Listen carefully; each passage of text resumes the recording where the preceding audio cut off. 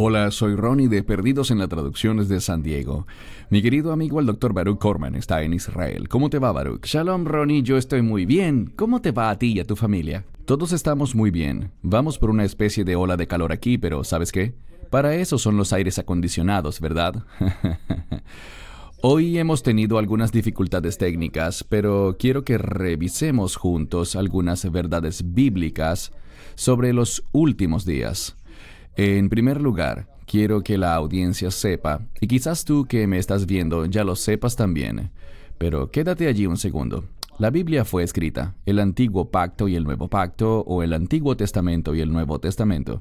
El primero fue escrito en hebreo y el segundo en griego, y a menos de que sepas leer estos idiomas, puede que te pierdas ciertas verdades bíblicas. Y por esto queremos aprovechar al Dr. Baruch Korman el día de hoy. Revisaremos algunas verdades sobre los últimos días y quizás algunos elementos en los que necesitamos fijar la mirada hacia el final, de modo que podamos tener una mejor idea y estar listos, como Juan nos instruye, a estar preparados. Para eso nos dejó el Apocalipsis. El Dr. Baruch Korman puede leer hebreo y puede leer griego. Quiero decir, y a menos de que tú seas un pastor y te hayas tomado el tiempo para aprender esto. Y de nuevo, no quiero atacar a nadie ni mencionar nombres, pero hay muchos ministerios por allí que de algún modo nos están desviando, pues consideran que no debemos prestar atención a estas cosas. Quizás piensan que no necesitamos enfocarnos en los últimos días, o que tal vez no ocurrirá, que el rapto no es algo real. Hay tantas falsedades en la calle. Créanme, el rapto es real. Ocurrirá, va a suceder y estamos esperándolo. Pero hay 5 cosas que el Dr. Baruch Korman nos compartirá el día de hoy que nos ayudarán a tener una mejor comprensión sobre los últimos días y a lo que debemos estar prestando atención. Dejaré que el Dr. Baruch empiece su intervención desde aquí. ¿Cómo estás, Baruch? ¿Listo? Estoy bien, gracias. Un punto que nos brinda mucho ánimo es que el tema del que hablaremos hoy, estas 5 cosas, puede que tú no sepas hablar hebreo o griego ni tengas un título de un instituto bíblico o de un seminario, pero si lees tu Biblia, de cualquier manera, en cualquier traducción que tengas, vas a estar de acuerdo con estas cosas porque son muy prominentes con respecto a los últimos días, a lo que vemos en profecía, tanto en el Antiguo Testamento como en el Nuevo Testamento. Lo que me emociona, y deberíamos todos emocionarnos por los últimos días, porque nuestro Señor volverá para reunir a sus discípulos. Experimentaremos un tiempo de intimidad con Él, en ese banquete de bodas en los cielos, por lo que solo hablamos de cosas buenas. Ahora, el camino para llegar allí es duro, pero en la medida que todo va transcurriendo, el Mesías dice que levantemos nuestras cabezas, lo que significa que cobremos ánimo. Quiero compartir 5 cosas que las Escrituras señala abrumadoramente en muchos lugares distintos. Y la primera es, la vemos con nuestros ojos. No es un tema que yo pueda decir, no estoy de acuerdo o yo quiero debatir tal punto. Estas cosas están más allá de toda discusión. Son hechos. ¿De qué hablo? Una de las señales de las que hablaron los profetas es que Dios traerá de vuelta al pueblo judío, los descendientes de Jacob, de regreso a la tierra de Israel. Y no hay desacuerdo, lo podemos ver. Más y más personas están viniendo de manera más y más rápida a la tierra de Israel. Yo vivo al sur de Israel y vemos que esta comunidad está explotando. Si vienes, verás cantidades de grúas construyendo y haciéndolo rápidamente. Dios es fiel. Los profetas dijeron que Él traería a su pueblo de vuelta a su tierra, y así ha sido. Al final del Holocausto vivían unos 700,000 judíos aquí, pero ahora viven casi 7 millones y más personas llegan a diario, así que lo primero que vemos es el regreso del pueblo judío de vuelta a la tierra. Te pregunto, Ronnie, tú has estado aquí en Israel. ¿Cuál es tu impresión sobre este hecho? Sí, tienes razón. No lo había notado antes y solo sé lo que me han dicho y lo que me enseñaste, pero sí, donde quiera que mires, especialmente de camino a Tel Aviv o de camino a Jerusalén o, ¿sabes? Hay grúas de construcción por todas partes y te preguntaba, ¿qué está pasando aquí? Es una explosión, una verdadera explosión, y es maravilloso verlo. Si consideras y piensas más profundamente en la razón por la que esto está pasando, es de nuevo que Dios es fiel y está trayendo de vuelta a su pueblo, a Israel. Totalmente cierto. Lo segundo que quiero mencionar es que Daniel capítulo 8 nos dice que hay un imperio antiguo. Daniel lo llama el Aiel, es decir, el carnero, y dice que son paras humidai, que significa los medos y los persas, y que en el presente se refiere a Irán. Dice que Irán será una fuente de inestabilidad, que ellos buscarán destruir al pueblo judío como lo hicieron en los días de Amán, en el libro de Esther. Así que vemos que Irán se está levantando hoy tal como lo profetizó Daniel. Irán es una influencia en asuntos que producen inestabilidad en el mundo. Promueven el odio contra el pueblo judío y contra la nación de Israel. Así que esto es lo segundo que vemos. De hecho, ¿qué estamos viendo mientras grabamos este video? Los Estados Unidos y Europa intentan ensamblar un plan muy pobre, un tratado, un acuerdo con Irán, que ya fue desastroso, y yo creo que en esta ocasión será incluso peor. Lo que oímos en las noticias en Israel es que Israel tomará acciones independientes en contra de Irán y su programa nuclear, algo que creo que ya Israel ha iniciado y avanzado por medio de vías cibernéticas, y no por la vía militar, pero puede que se muevan hacia eso si a Irán se le permite hacer lo que muchos están pensando que hará, y eso es progresar hacia su objetivo de desarrollar armas nucleares. Irán está siendo una nación clave en estos días que vivimos. Es una señal de la profecía que nos deja claro que nos estamos acercando a los últimos días. Bien, en la medida en la que nos acercamos, porque cada día nos acercamos a su regreso, y eso se confirma con cada día que transcurre, pero ¿cuáles son algunas de las señales a las que debemos prestar atención? Obviamente tienes que creer que el rapto ocurrirá con el fin de disponerte a transitar este camino. Así que eso lo damos por sentado. Creemos en eso. Creemos que el rapto ocurrirá con seguridad y esperamos su regreso. ¿Cuáles son algunas de las cosas? Yo sé que estos son justamente los puntos de los que estás hablando. El primero fue el regreso del pueblo judío a Israel. ¿Cuál será el segundo, de acuerdo con tu lista, Baruch? El crecimiento del imperio iraní para convertirse en una fuente de inestabilidad. Y el tercer punto es el espíritu del anticristo. Y el espíritu del anticristo lo vemos mencionado por Juan en Primera de Juan. Lo vemos del mismo Juan en el libro de Apocalipsis. Y el espíritu del anticristo es un espíritu de blasfemia. Y eso constituye un ataque en contra de la verdad, de la palabra de Dios, del carácter de Dios, de los estándares de Dios y demás. Y vemos que hay un gran incremento en el pecado junto a la aceptación y la promoción de todo aquello que Dios ve como una abominación, todo lo que está en conflicto con su orden en cuanto a cómo Él ha creado este mundo, que debe haber un hombre y una mujer, y no que un hombre puede convertirse en mujer o una mujer convertirse en hombre. Esto es un ataque contra los planes de Dios y está arraigado en el espíritu del anticristo. Esto ha sido manifestado en el cambio del sistema de valores, en el cambio de perspectiva y lo que todos hemos escuchado ya. El hecho de llamar bueno a lo que es malo y malo a lo que es bueno. Es esta perspectiva del anticristo, del hombre de iniquidad, el hombre de maldad.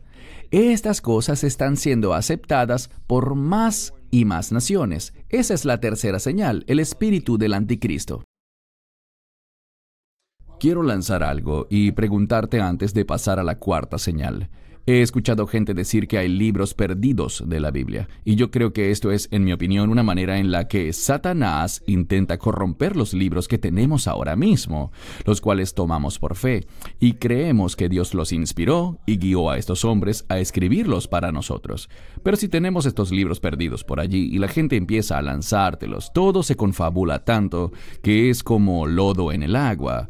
Y así es más fácil para Satanás engañarnos diciendo que la Biblia es incorrecta. Así que, ¿cómo puedes confiar en cualquier segmento de ella? ¿Cómo le respondes a esto? En primer lugar, y me resulta muy significativo y vital que hayas traído este punto a la mesa, porque no existen libros perdidos en la Biblia. Lo que tenemos está completo. Es evidencia de que Dios movió a hombres santos, los inspiró, con el fin de escribir su verdad. La tenemos toda. Resulta muy desafortunado que existe un instituto bíblico, y recuerdo que estando yo aquí en Israel, me pidieron escuchar un programa, y antes de que el programa empezara, hicieron una pequeña, muy pequeña entrevista a un individuo que dirigía un instituto bíblico. Y realmente me gustó lo que él dijo. Pienso que fue algo muy bueno.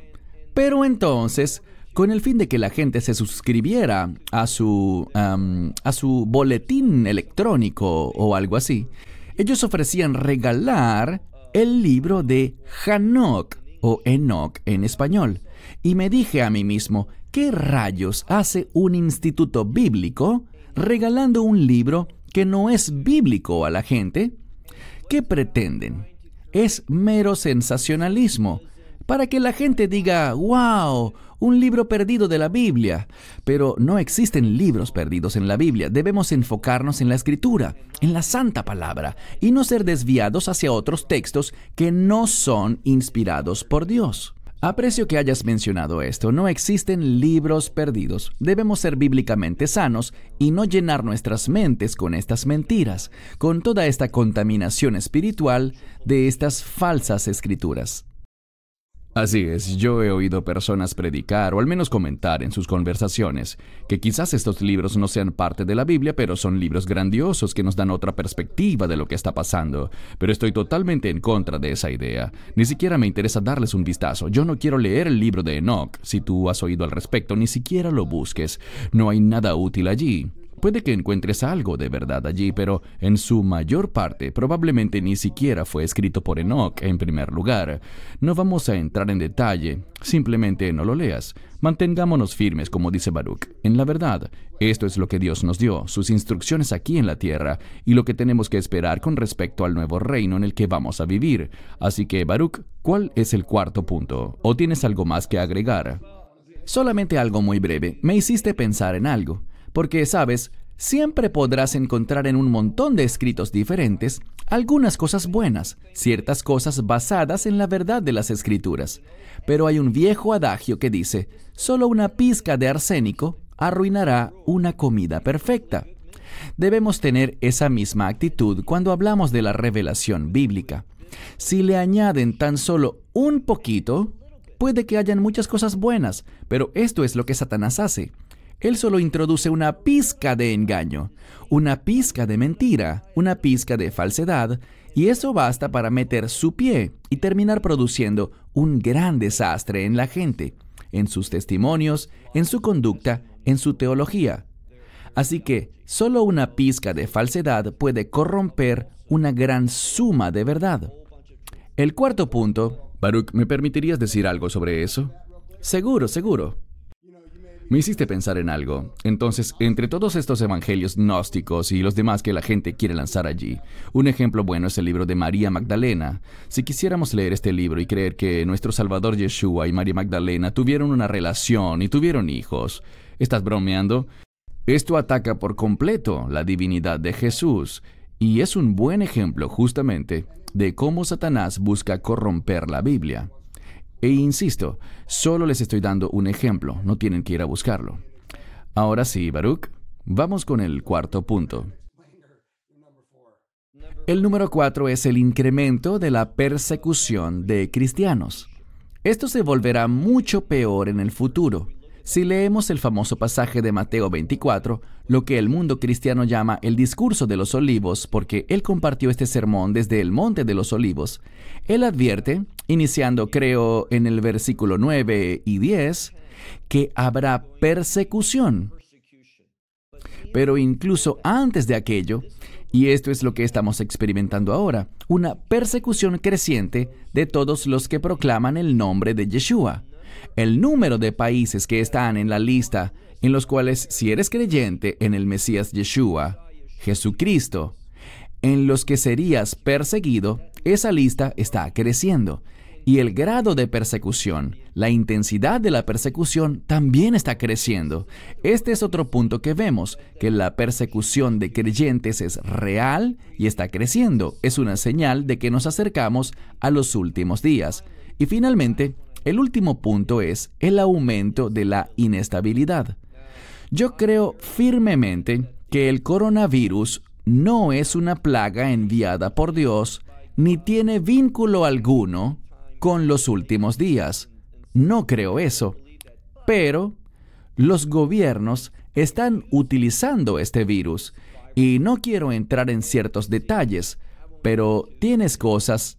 En Israel hubo un pequeño brote en una escuela, con unos 45 estudiantes positivos.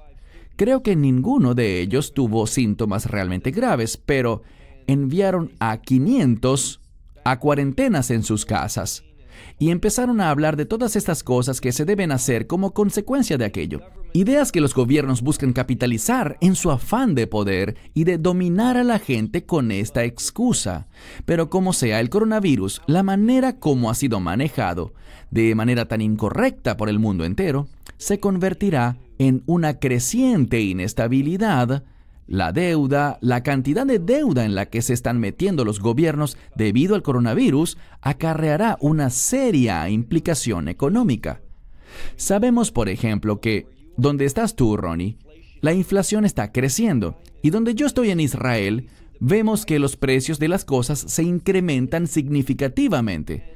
Cuando imprimes más dinero, su valor disminuye, y la inflación es la consecuencia. Esto es lo que ocurre en el mundo, y la inestabilidad financiera influirá muchos aspectos diferentes en nuestras vidas, en las decisiones de los gobiernos y en asuntos sociales. Así que, estas 5 cosas, el pueblo judío regresando a su tierra, el surgimiento de Irán como influencia mundial, el espíritu del anticristo, la persecución de cristianos y una mayor inestabilidad en todo el mundo, estas 5 cosas son señales muy claras que la Biblia nos enseña, que caracterizarán esta transición de lo que ha sido hasta ahora hacia este periodo de tiempo conocido como los últimos días.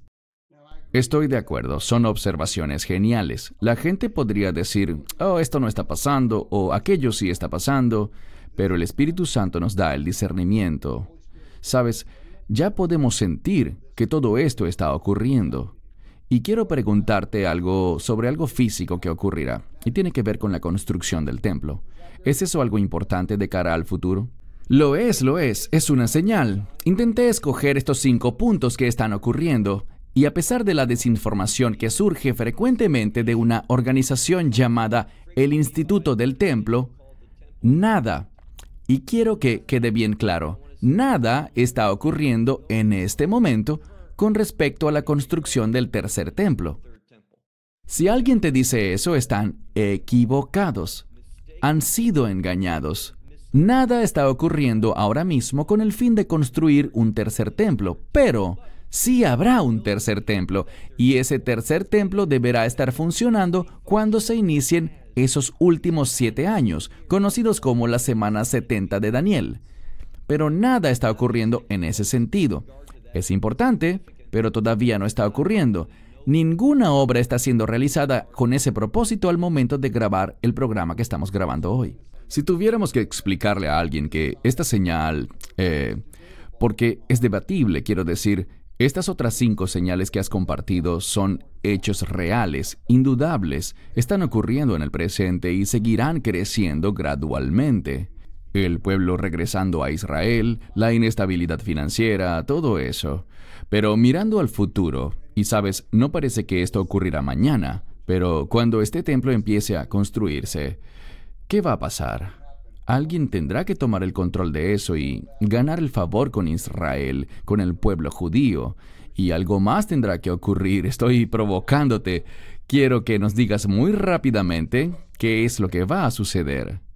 Bueno, sobre el próximo templo, la gente puede tener la mejor de las intenciones, pero el tercer templo, en última instancia, será usado para el beneficio del anticristo. Y él lo usará con el fin de ponerle fin a toda religión. Su imperio iniciará permitiendo cualquier tipo de religión que la gente quiera tener, sin problema alguno. Pluralismo religioso total. Pero eso acabará. Lo vemos en Apocalipsis 13. Eso llegará a su fin y Él exigirá que todo el mundo le entregue su lealtad absoluta a Él. De eso es de lo que la marca de la bestia se trata, de jurar lealtad a su imperio. Y cuando Él llegue para cometer lo que conocemos como la abominación desoladora, cuando Él entre al lugar santísimo, lo que en hebreo se llama Devir Jabaet, Él declarará ser Dios y ordenará que todos lo adoren. Y sabemos algo más: Israel lo rechazará. Por esta razón se iniciará el tiempo de la angustia de Jacob debido a su rechazo del anticristo. Pero esto es algo que ocurrirá a la mitad de esos 7 años.